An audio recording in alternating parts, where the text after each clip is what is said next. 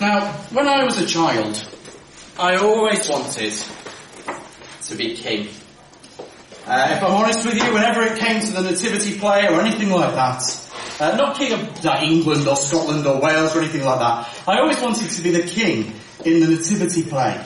But for some reason, I was always picked to be the shepherd. I don't know if I've got a shepherd-like face or something like that. I must have a sort of rustic look, I think. But when I was older and I started going to church occasionally, my parents didn't go at all, and they just used to sort of turn up. They always picked me to be Joseph. But I wanted to be a king.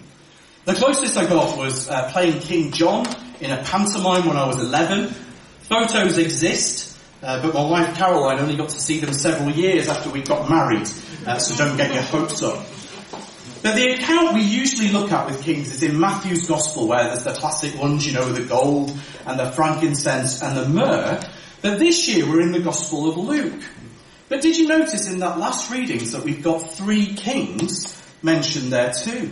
Not the classic ones, but sort of alternative kings. So this morning we're going to look at the alternative 3 kings as we step into Bethlehem. And the first one that we see this morning is King Augustus. Let me read to you again verses 1 to 3.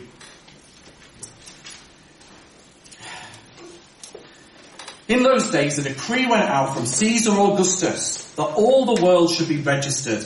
This was the first registration when Quirinius was governor of Syria, and all went out to be registered, each to his own town.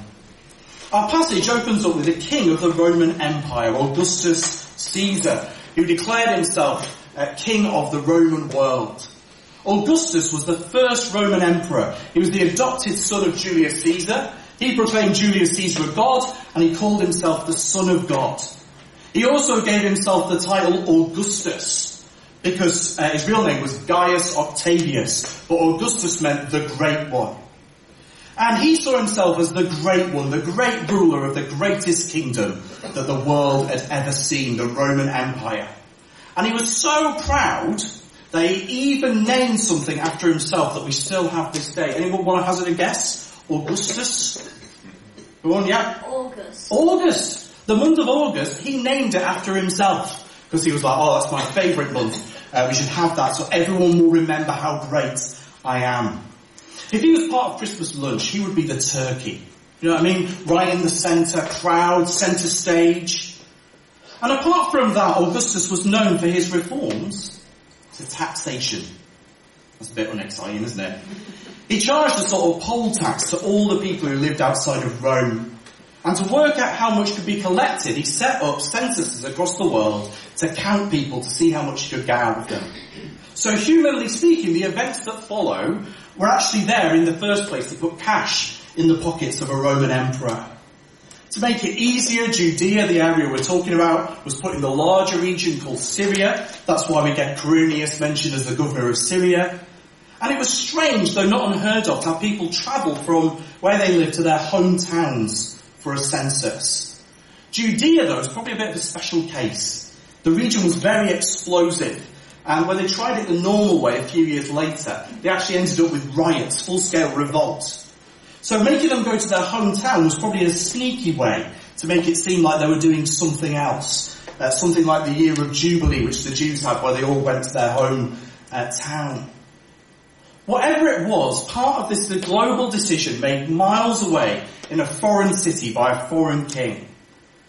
He had no idea what events he was setting off into action.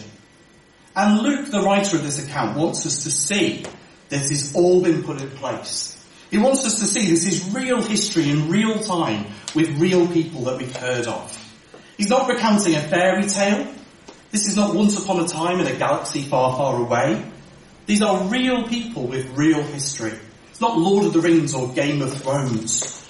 Some people might doubt the miraculous nature of what's going on, but no serious person who looks into history doubts that there really was this child born called Jesus around this time in this region. Someone who was killed by the Roman authorities for the ideas that he proclaimed. He was a real person, whatever else you want to make of him, just as Augustus was real, as sure as August is August. And this real King Augustus has no idea the chain of events he's setting off. He demanded that his people be counted to fill his greedy pockets. But it will see prophecies that have lied dormant for hundreds of years finally coming to pass.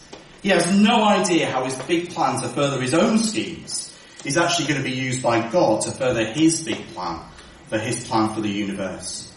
So King Augustus counts his people, but he didn't count on what would happen next. The next king to get name checked is King David. Let me read you verses 4 and 5.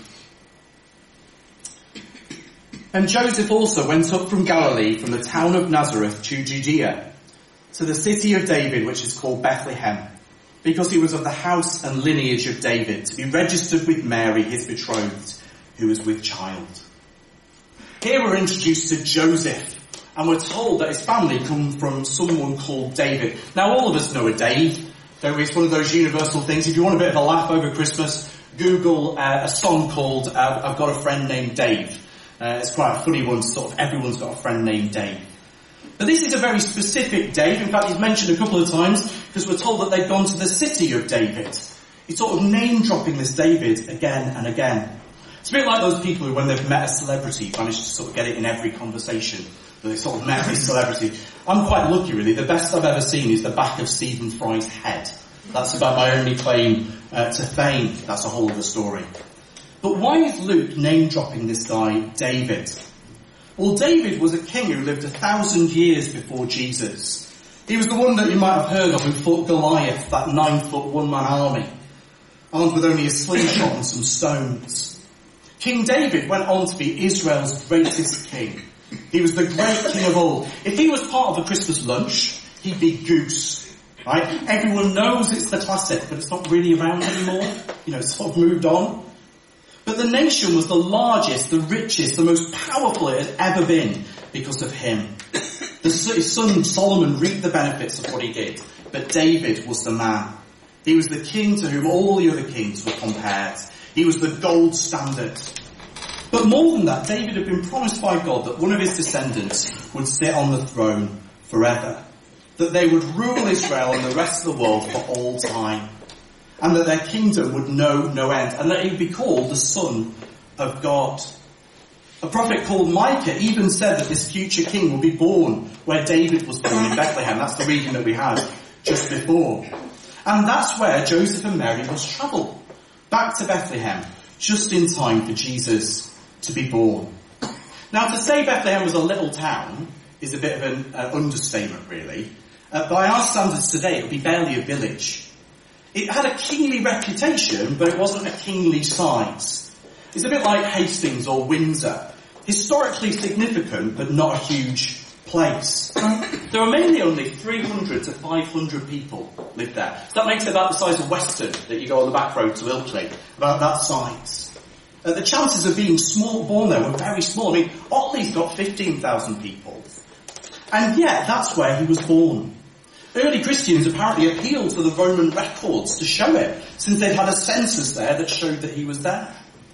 But do you see what this is trying to show us? Do you see what we're supposed to be asking ourselves? Could this be the one?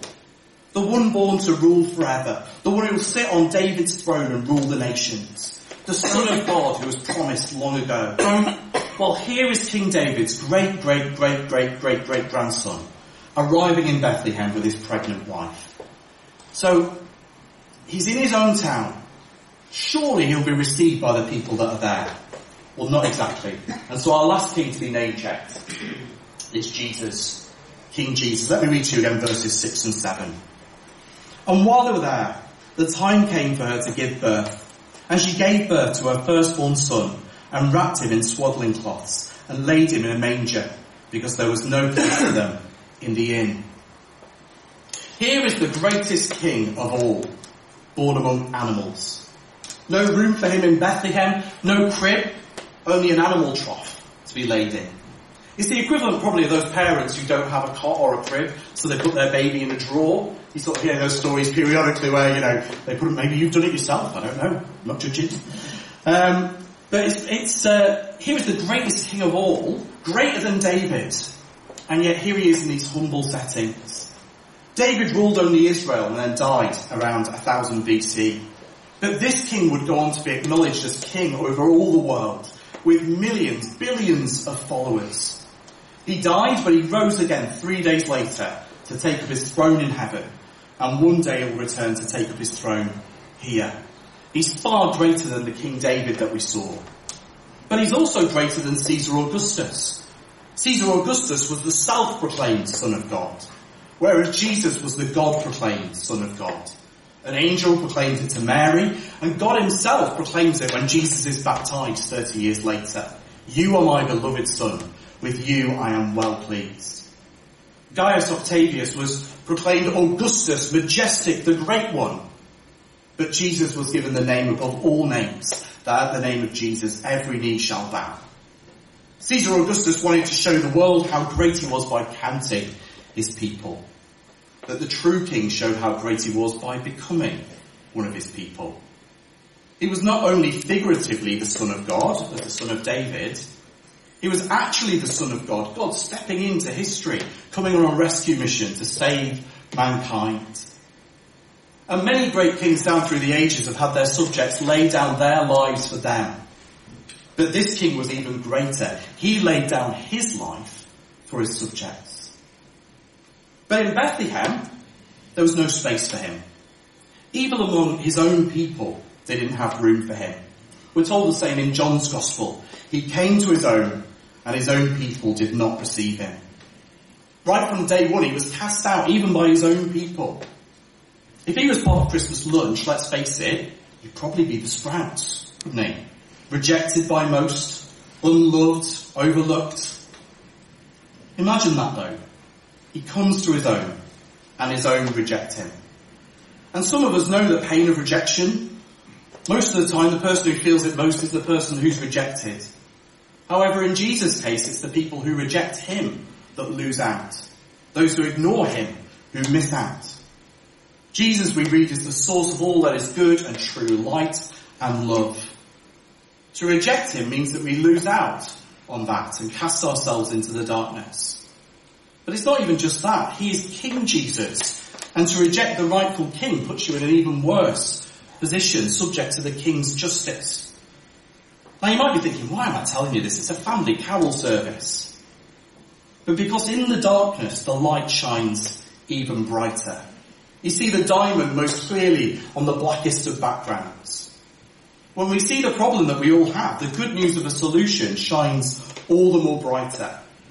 That verse that I read before from John, it finishes like this. He came to his own, and his own people did not receive him. But to all who did receive him, who believed in his name, he gave the right to become children of God. So he takes us from subjects to sons, to part of his family. This Jesus who was rejected by his own comes to welcome us into his own family, to adopt us, those who receive him. How do we receive him? Well, to close, the Bible has a simple answer. Turn and trust. Turn. Stop trying to be like King Augustus, thinking you're in charge of everything. Put Jesus in charge instead. Stop trying to do things your own way without God and listen to what Jesus has to say. Determine to stop doing those things that displease God and ask him to forgive you for the things that you have done. We're to turn and we're to trust. What it's called, they're believing in Jesus' name. Not believing like we believe in Santa, but more like when you say you believe in yourself. Only it's not believing in yourself, it's believing in Jesus instead, trusting in him, trusting in what he did at Christmas and Easter to rescue us and to bring us into his family.